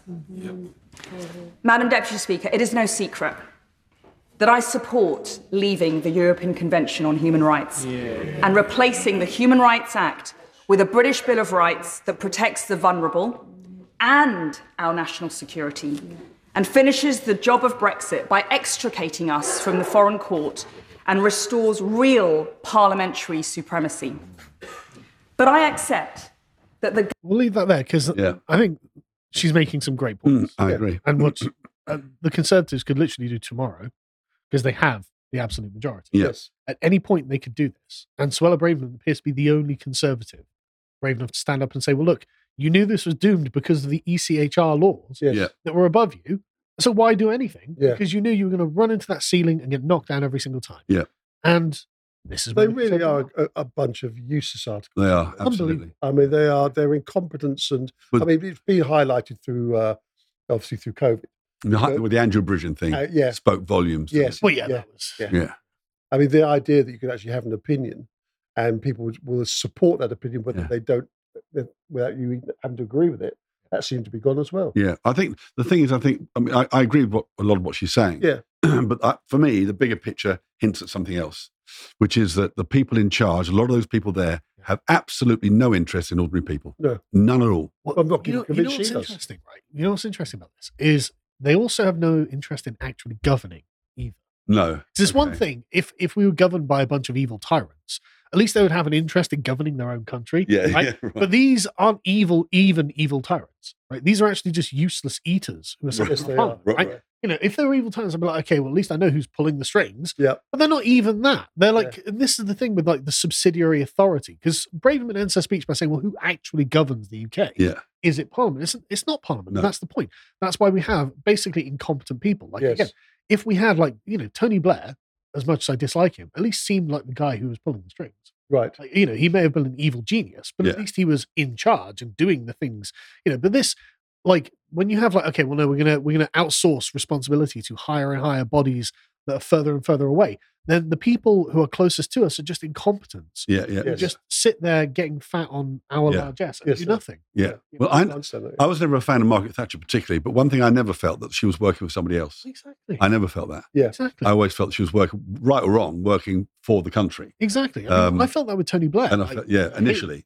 Hated Tony Blair, but at least I thought he was, in charge of his own mind. Yeah, I think something's happened to him though. Well, yeah, definitely. Something really bad has happened. I mean, to him. that is some sort of weird possession. Isn't it is. Something very odd's got into him. Yes, I think he realizes how many mistakes he's made. Yeah, I'm trying to make up for it. In a way, yeah. So anyway, moving on with this one quickly. Apparently, there have been a bunch of no confidence letters that have been sent in about Sunak recently, but I couldn't find any good reporting on this. Right. I don't trust left foot forward, so I'm just going to skip over it. Okay. But Sunak apparently has said to his MPs, look, back me or lose. It's like, well, yeah, back you and lose. Yeah, absolutely. You've not looked at the bloody polls. Like, well, he thinks if they don't have him, they'll lose the election. Yeah. Oh, Rishi. Yeah. Bless. I know, bless. I mean, Braverman was like, look, you've got a problem with magical thinking, Rishi. Yeah. It's like, yeah, it seems that way. Yeah. It absolutely seems that way. Back me or lose. I mean, really? Does he really? You see, he doesn't believe that. He can't. He doesn't believe that. No, he doesn't. Can't believe that. Don't they just read a press release and they go, yeah, I'll read that? Yeah. Well, incidentally, I watched, Sunak gave this press conference at 11 o'clock today. Oh, we missed it in the car. Yeah, no, I watched it though. Right. He is definitely trying to get to the point where he can do his thing. I mean, he says, we're completely disapplying all the relevant sections of the Human Rights Act. It's like, okay, why don't you just do what Braverman said and replace it? Right, yeah. You could get a lawyer to write up a new thing. Yeah. And then just replace it. You could have it done by this afternoon. Yeah. You literally just need one vote to get that But in do you place. have to then take on board that then you'd have to go down the road of believing him? Exactly. That's the point. And would you? Yeah, I don't. Exactly. No. It could not be more crystal clear. Look, this is the problem. It's still in place. And you're like, yeah, but I'm going to do everything up until that line. It's like, okay, but why won't you go over that line? Yeah. Because you don't want to. That's or he just doesn't have the power. Well, yeah. Other people are in his ear. And then you get, again, to Braverman's point, well, who really controls this country? Yes, Not the supremacy of Parliament. Who is it? Yeah, exactly. But the thing is, when he was being questioned by the journalists, he seemed very weak and combative, as if he's been fought into a corner, and he was like almost pleading with them. Right. It's like, sorry. What, on this? Yeah, on this. Oh, all right, can we see a bit? Yeah, we can. Yeah, we can. It's up towards the end. Yeah. I can't see the bloody. That's the volume. Yeah, you were there. You were there. Go back. Oh, don't worry. Yeah. Okay. Just trust me on it. It's generally agreed that he's a twat. Yeah, but he came across as very weak, and I thought that was good. But it's all right, John. We'll just go to the next one. Yeah. But anyway, so I just thought we'd talk a little bit about what it is he's in defense of. Not like for some reason, and he knows he's been shot down by the Supreme Court, which he could dissolve. Yeah. He's been shot down by the legislation, which he should repeal. He has got nothing done, and his Rwanda plan is not going to work. No. And this is what it's costing us. It's cost us $3 billion a year. $3 billion a year to put these guys in hotels. That's a lot of money, man. Right? Yeah. But then the thing is, this is just the ones who are in hotels. Yeah. But the problem is way worse than you think. So you had Matt Goodwin going on GB News and saying, well, look, 50% of social housing is occupied by people who aren't British. Yeah. And of course, people go, oh, no, that's not true. Actually, it's only 47%. Oh, I actually went through all of the data. So you can actually go through the census data. Yeah. And so I put out just a couple of pie charts. Wow. Based on the data. Right? Okay. So in the whole of the UK, you have about 4 million people who are in social housing. So the government is paying them to live in a house. Right. Of those people, 20% or 800,000 are not non-UK, not born in the UK. Right. Right. And in London, a lot of people. That is a lot of people, right? And in London, it's like that. So you have about 800,000 in total. 414,000 are UK born. 376,000 are foreign born. 50-50, pretty much. Yeah, exactly. That's what Matt Goodwin is talking about. Jeez. So he was being a little bit imprecise with what he was saying there, but basically, yes, there is a massive problem. And I just want to be clear. I just think the number of people on social housing who are foreign born should be zero. Yeah. Yes. Sorry, why you don't come to our country and get our government to pay for you to live in a house? Yeah. Well, especially in London. Yeah. Imagine how London. Imagine how much that's costing. Yeah, I know. I can't afford to live in London. No, exactly. No, we moved out of London for that very reason. Yeah. And when I moved to Spain, I had to step up and show that I could afford, that I was claiming that I am who I am. And you could afford to buy a house. Or bank account records, everything. And, you know, and I spent a lot of money in Spain. We had cleaners and people helped out and relocation agencies, and I bought cars. And spent a lot of money there. Yeah, exactly. So and what I liked about it is they wanted to know, well, all right, you can come here. Yeah. What are you bringing? Yeah. I think that's a legitimate question. Well, it's a bit like me trying to get a job in Spain in a restaurant without any Spanish. Yes. You have to be part of the culture that you're in, or leave. Yeah. It's quite simple. And it is so totally reasonable for a country to say, no, actually, we're not going to pay for you to live here. Yeah. No, absolutely. You know? I mean, I don't want the country paying for our own people to live here. No. You know, I want them to get jobs. Yeah. You know, but let alone, okay, I've just moved over and again, in London, of all the places, and the thing is, like, a load of these are in the, or not a load, but a percentage of these are in the city of London. It's like, have you been to the city of London recently? Yeah. There aren't tower blocks there. No. There aren't flats. Where are they living in the bloody city of London? Yeah. How much is that costing? Yeah. Like, if I were to buy or rent a place in the city of London, it'd be like 10 grand a week. Yeah. Like, very expensive. It is unbelievable. Very it is. I know. And so this is another $3.5 billion a year that we're spending on foreign-born people. That's extraordinary amount of money. Yeah. It's staggering. Yeah. Like, because we just said they're just numbers, right? But that's 3 million. Yes. Yes. Like, and that's so much money. Yeah. And then another think of how that could be spent. We work with local homeless charities, and trying to get any help is one local charity. They applied to the lottery. Really? Yeah. For money. Yeah. Can't get it from the government. Can't get it from government. No. I mean, like that's all money that could be used on reducing my taxes. Yeah. Could be used on a lot of things. Yeah. They wouldn't have to raise it in the first place. No. Or they could spend it on actual things that would be good for us, rather than just housing a bunch of foreigners. Yeah. Well, but it harks back all the time to regular people being shafted. Totally. They take all the security off stations. They take security off the trains. They take security off the streets. And have you looked at the state of the trains? I mean, really, come on. What's interesting? There's a local restaurateur that we know quite well, and he's Muslim. He came over about 30 years ago. He has worked his nuts off. Exactly. He's just bought the property opposite his shop. Bought the whole building. Yeah. He works really, really hard, and he's angry about what's going on. Yeah. He said, I came over legally. I've worked my nuts off, and I'm not being, I'm not being, what's the word I'm looking at? Respected. Respected.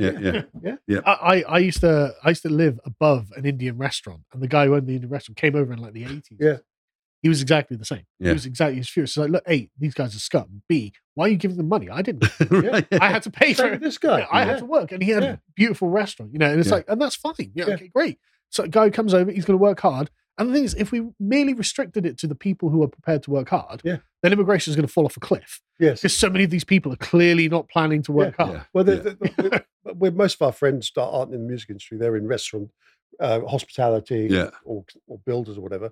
And all those industries have a high input of immigrants. And all of them have worked really hard to get where they are. Yeah, exactly. They own restaurants, they've got construction firms, and they're beginning to get pretty ticked off that they've seen people just basically fast-tracked. Yeah. Because that's what's happening. Yeah. Well, there's Martin, who's a local guy that we know, who's a painter and decorator. As an example of how the state treats ordinary people, his van had broken down.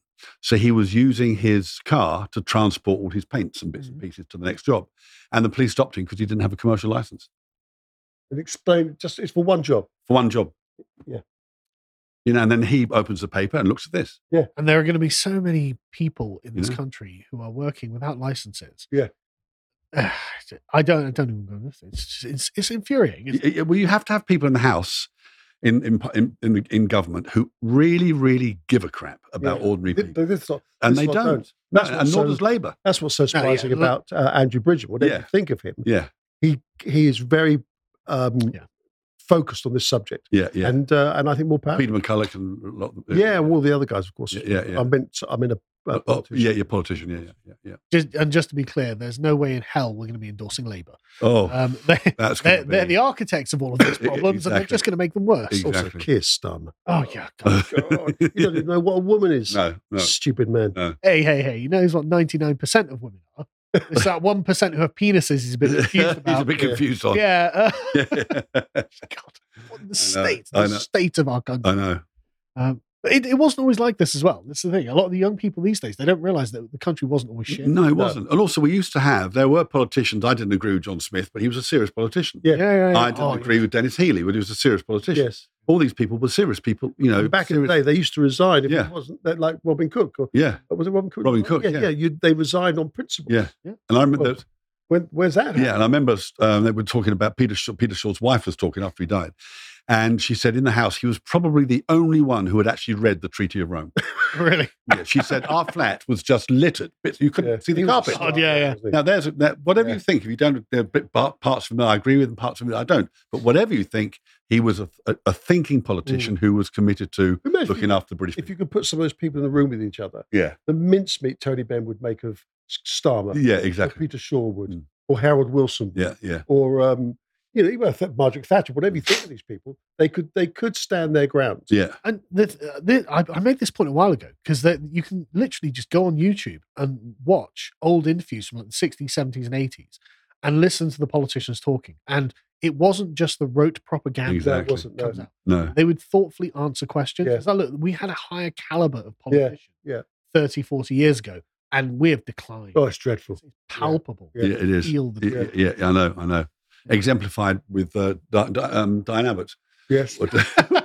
I thought when they do that sketch on No Countdown, it was Diane Abbott doing the math. It was just, oh, you've got to laugh. I just can't believe Diane Abbott was actually pictured in public with 2 left shoes on.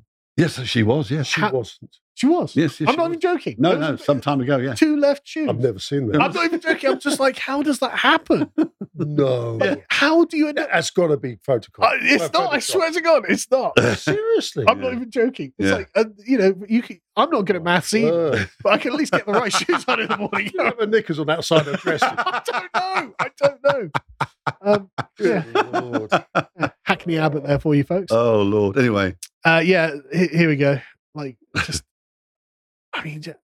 but like, it's one thing having mismatched shoes, but it'd be a right and a left. Look. But unironically, 2 left shoes. Oh, bless her. Word. Bless her. But we got close. The same shoe, are they? And they're not the same shoe. They're not the same shoe, but they're both left. Oh, God, Lord. That's how left wing Diane Abbott is. She refuses to wear a right shoe. Right shoe. They're different shoes completely. Look, which I'd understand if it was like a right shoe and a left shoe. Yes, from 2 different shoes. Okay, fair enough. You know, I've not done it myself. I've done that with trainers. I could understand. I haven't done it. I've got black trainers that are really similar. Yeah, fair enough. Yeah, easy enough mistake to make. But 2 left ones, Diane. Honestly. Anyway, poor thing. Let's go to some comments. Yeah, I think we've got a video comment. This is funny. Oh, really? I'm too sexy for my love. Too sexy for my love. Love's going to leave me. Sexy for my shirt. Too sexy for my shirt. So sexy it hurts.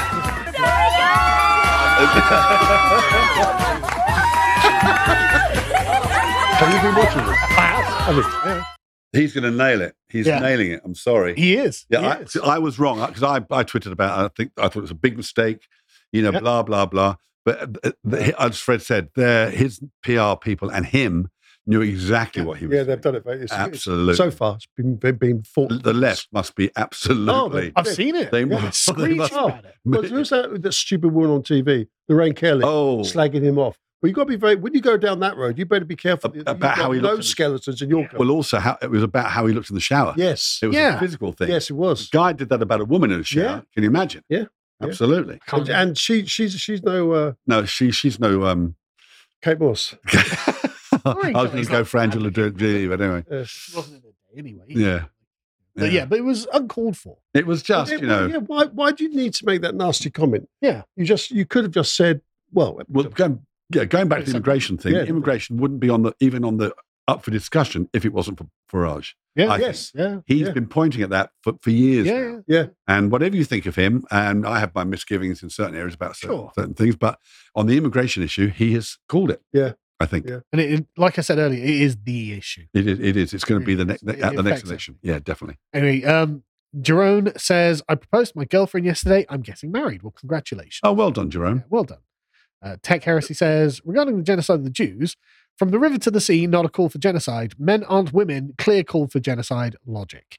Yes, that's another thing, is that if you don't affirm transgenderism in all its forms, you want to genocide all trans people. Yeah. Do we? Apparently. Breaking news. I think we do. No. Okay, breaking news. But saying death to all Jews is not a call for genocide. It's contextual. Sean says, it is really angering to see a congressperson arguing against freedom of speech and arguing to have publicly funded private institutions limit people's speech. The problem is this is not equally applied. The speech is applied. The speech is limited depending on who is saying it and who it's about. True. And that's exactly the problem. Yeah. I believe that university people are in line with the Supreme Court's ruling that a call for genocide or violence is protected speech as long as it's not targeting a specific person. Now, that's a very bold statement. Say, actually, maybe they should be allowed to do it, but it's not evenly applied. To be honest with you, I can see why that wouldn't be accepted. Yes. I'm quite a free speech absolutist. Yeah. Maybe saying we should kill all of those people. I don't think you can cite hate and violence. No. Yeah. It comes with free speech comes with responsibility. It does. Yes, it does. I think calling for genocide probably isn't really. I don't think it's a good idea. I'm prepared to limit free speech at that point. Yes. It's the old fire in a crowded theatre thing. That that's not true. Actually, is it not true? No, that's a weird canard. Because it sounds like it should be true, but it's not. You can yell fire in a crowded theatre. But you shouldn't. You shouldn't. Yeah, exactly. No, that's what I'm saying. Yeah, well, there we go. That's a different thing. Yeah. You shouldn't. No. And obviously you shouldn't. But, I'm not going to get on the whole high horse of like, oh, well, I should have my right to call for genocide on a university campus. Like, look, okay, be realistic. Be sensible about these things. Also, as we said, if someone stood up and applied that to gays or blacks, absolutely, Asian communities, white people, whatever, whoever, you just can't do it, man. No, exactly. It's not. You see the black guy the other day civilized, complaining that Italy.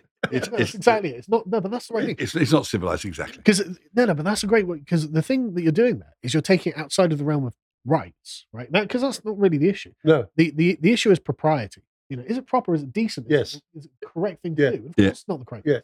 And that's ground on which the right, the conservatives, win a lot more firmly. Yes. Because the left are totally off the reservation when it comes to propriety. Yeah, they are. And they're insane. So they can't win on that ground at all. So that's the right way to frame it. So don't worry about rights. Screw that other stuff. Yeah. Is it good or bad? Is it appropriate or inappropriate? Yeah. That's how we win. Yeah. Andrew says, I'm no constitutional scholar, and colleges can technically make up their own rules. But free speech includes speech we don't like or agree with. If it's not directed at the person speaking has no power to put into action, then it should be allowed undebated. Well, this is something that Americans, because of course they've got the First Amendment, are very strong. And if that is the case, I'm not going to object, but I don't think it's the right thing. I think it's a very long conversation. I'm not going to get. It is a long. It is. Yeah, it is. Alex says, I think the questioning of the university representatives was handled badly. The questions about whether calls for the genocide of Jews violated conduct should have been immediately followed by questions about the university investigations and punishing of students for speaking out against the so-called BLM movement. They would have shown their hypocrisy immediately. Well, I get the feeling that the person doing the interrogating was just flabbergasted. Yes. Sorry, are you actually equivocating? She couldn't believe it. Yeah, you could tell. Well, for her, it was a yes or no. Yes. Do you advocate murder or not? Yes. That depends. Because I mean, look, when they, it's contextual. It's like, well, look, what you're saying is what Hitler did is contextual. Yeah. It's contextual on, well, maybe like that. Well, that contextual could apply to anything. To anything, yes. To Fred and Rose West. Yeah. Well, it's contextual. Yeah.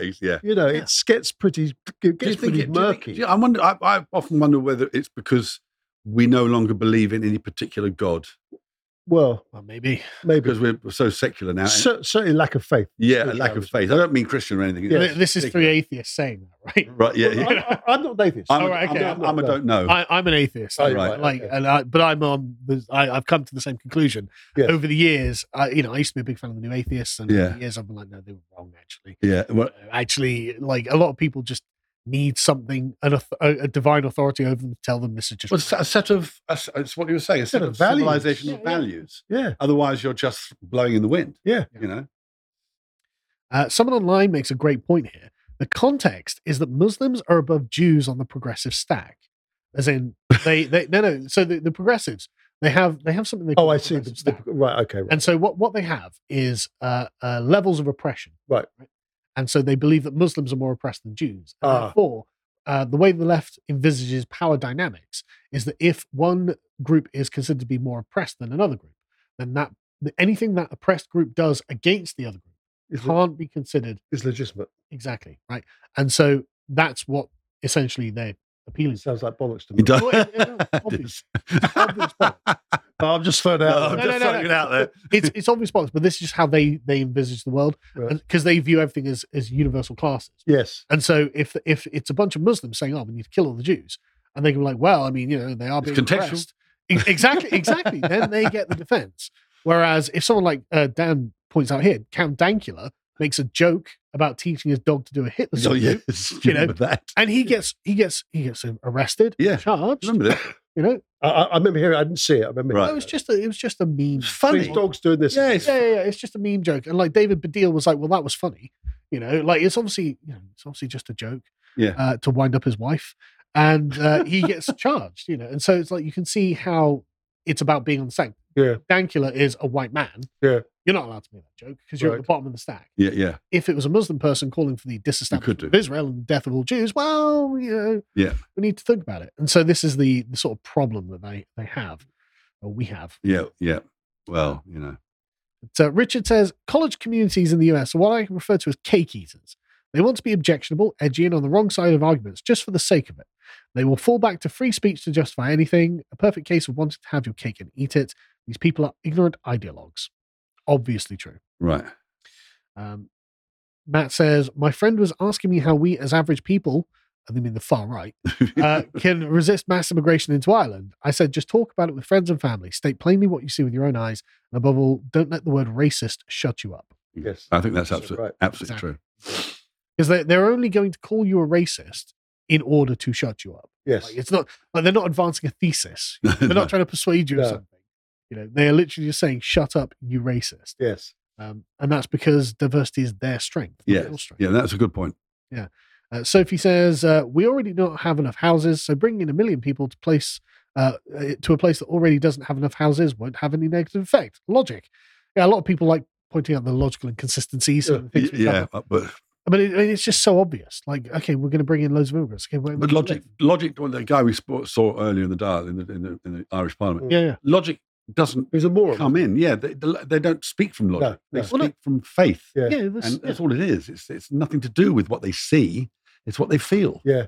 I mean, they've got to the point where they're literally giving them tents to live on the streets of Ireland. Yeah. Yeah. But there's no housing problem. These people lived in houses in their home countries. Yeah. Actually, and now they're in tents. Now they're in tents getting government subsidies. Yeah. It's like, no, it's you're not taking. It is moronic thinking. It is extraordinary, isn't it? You're not taking in the homeless from the third world. No, exactly. Anyway, Charlie says, regarding the Irish politicians, it should be noted that though there are politicians that are very much in favour of mass migration, they're only the ones in parties. The independent politicians from rural Ireland have, for a while, called out the effects of mass migration on rural communities. We are not delusional about migration. Our political elite are. Well, I did say that. This is not the regular people. This is the politicians. That's a different breed completely. Yeah, exactly. But the problem is the people in the political parties are the ones in government. Yep. Ireland's currently got a coalition government of 3 globalists who all agreed, globalism's great. Yeah. And not salad makes again this. So my dad was in the RAF, and guess what? My dad was in the RAF. Okay. And so growing up, I lived on military camps. Okay. And so what we had every day was a like warning system on how dangerous it was, because the IRA may be putting car bombs on cars and stuff like this. Right? Yeah. And so, as Not Salad points out here, Sinn Féin turning into a globalist open borders party is utterly perplexing. Yeah, it's bonkers. It's mad. Yeah. Like, it's the total opposite of what they were when I was growing up. Yeah. Like, the very notion, if you told me even 10 years ago the party that was led by men like Martin McGuinness and Gerry Adams would be progressives, I would have laughed in your face.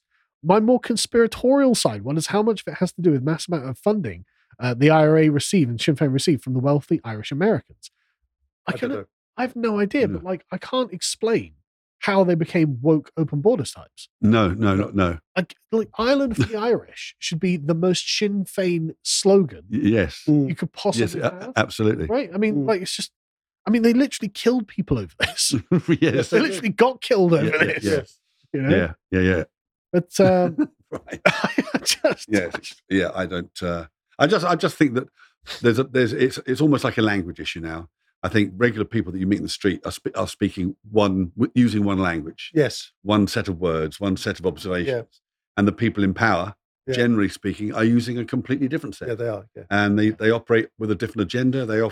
I don't think that people like that idiot Varadkar, he's not taking his orders from the Irish people. No, he doesn't think about the Irish people. He doesn't care about them. He's taking his orders from the WF, and people like it. Yeah, it is really weird, isn't it? How... And like there are a lot of people pointing out that there are a remarkable number of like Indians and South Asians who are running Britain and Ireland these days.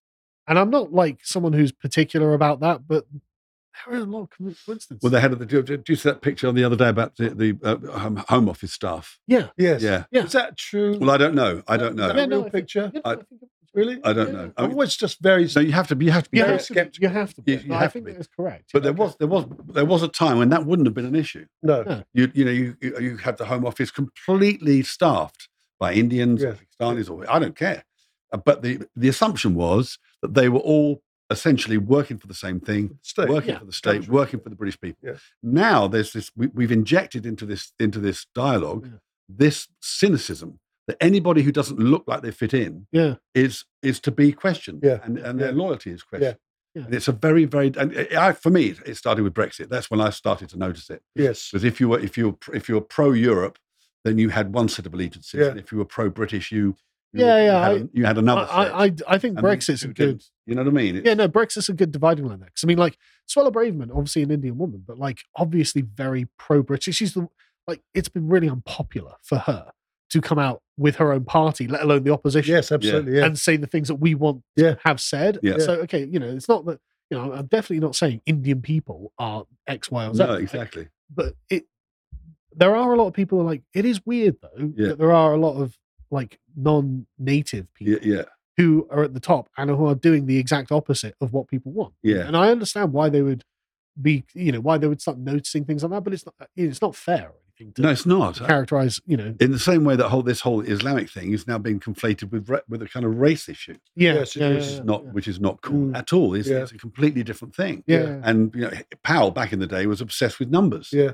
And numbers are still an issue, but actually, I think the biggest issue, the bigger issue now, is culture. Yes, that numbers are like the salt in the oyster. It's an irritant, but the culture issue is a massive issue. We haven't even begun to face it. No, you're exactly right. Because the biggest defenders of the British people in the past 10 years have been right-wing Indian women. Like Priti Patel and Suella Braverman. If they're the champions we get, okay, fine. Exactly. It's very bizarre. It's also this idea that we've kind of, because of, I think, for me, because of the EU and because of this whole globalist thing, you're taught that homogeneity is the good thing. But I think actually diversity in terms of culture is really fantastic. Yes. You go into an Indian restaurant, it's run by Indian people, they make Indian food. Yeah. When we work in Germany, I always say Germans should be German. Be as German as you possibly can. Yeah. You don't try and be European. Be German. The French should be French. Yeah. The Italian should be Italian. That's what I like about all that. This is an old school view of nationhood. Yes, and but that's the thing, and I agree with you. Yes. Right? Obviously, I want Indians to have India and be Indian in India and have and if a small number of Indians move elsewhere, okay, fine. That's fine. But that requires a kind of understanding that the nation belongs to the host culture, the native culture. Yes. And so if the natives are like, oh well, actually, 15 million immigrants in 25 years is too much, then we just close the border, and then that would be an easy thing. Yeah. That logically follows. But our politicians just don't think that. Yeah. They just don't think that Britain belongs to the British. They don't believe that France belongs to the French. No, they don't. They don't believe that Germany belongs to the Germans, etc. I read a thing the other day and it said strong fences make good neighbours. They do. Yeah, it's absolutely totally true. I think it's absolutely true. Yeah, but also when you see what you're appealing to is a sort of civilizational sense, right? As in, we're part of the British civilization, and the Germans are the German civilization, the Indians the Indian civilization. When you take on this kind of civilizational sense, not only do you gain respect for other civilizations, you gain respect for your own civilization. Yeah. So suddenly, oh no, I actually have a job to do to uphold our civilization. There's a responsibility on me. And then you respect other people who are doing the same thing in other cultures. Yeah, exactly. And that makes for much better neighbours. Yeah, exactly. I really enjoy going. When we were kids, we used to go to France. Oh, It was really exciting. I lived in Germany for 8 years. Yeah, I love it. I love those differences. We didn't go, but there was an Albanian wedding of a friend of ours recently, and they filmed it. Yeah, and it's wonderful to see. Yeah. It happened in Albania. They hired a huge building. I don't know what it was, and they're all wearing different clothes. And one of the dances is they do this kind of side thing, and all their arms are out, right? Yeah. So I said to Amir, I said, what is it with the arm thing? He said, because in Albania there are loads of eagles. Right. Loads of eagles. So that's the eagle. Right. And the other thing was a lot of the women were dressed differently. And I thought, what is that? Some women were just in plain white, and other women had loads of colourful stuff on. Yeah. And he said that's because they come from different areas of Albania. Right. Now, I think that is fantastic. But that's because that is fantastic. Yeah. But it's predicated on the idea that there can be a place for Albania and for nowhere else. Absolutely. This is the place for Albania to be Albanian. I agree. Yes. And that's what it's all predicated on. But I because my dad was in the RF, I lived in Germany for 8 years when I was growing up. But the camp, very English, very British. Yes, of course. And I didn't realize it at the time, but I got a very strong sense of being an Englishman because of the Germans. Right, yes. Okay. Yeah. Because the Germans are all lovely. Yeah. But they're obviously not like us. No, they're different. And that's fine. And I had a great time spending a lot of time with the Germans. But you very quickly understand that, we're not like you actually. No. Yes. Actually, they're they are different. and it's fine. It's totally fine. Yeah. And so you just that really reinforced it in my mind. It's like, no, there should be a place for the Germans, and that's actually not in England, right? There should be a place for the English, and that should be called England. Yeah. You know, there should be a place for the Irish, that should be called Ireland, and everyone will get along. Yeah, and people. Oh, sorry. Yeah, I'm going over time. But anyway, I guess we'll have to leave it there. Where can people find more from you if they want more? Where can people do what?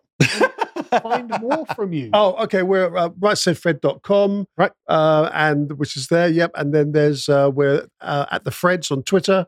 Right. Facebook is Right Said Fred Official, I think, and same with Instagram, Right Said Fred Official. Yeah. Cool. Yeah. Right. We'll go and follow the Freds on Twitter and Instagram and Facebook and wherever else. And thanks so much for joining me, guys. Hey, I think it was a pleasure. Brilliant. No, thanks, man. It's fun. It's good. And we'll see you tomorrow, folks. Yes. Oh no, we'll see you in 30 minutes for Lads Hour. Actually. Oh, Lads Hour. True. Yeah.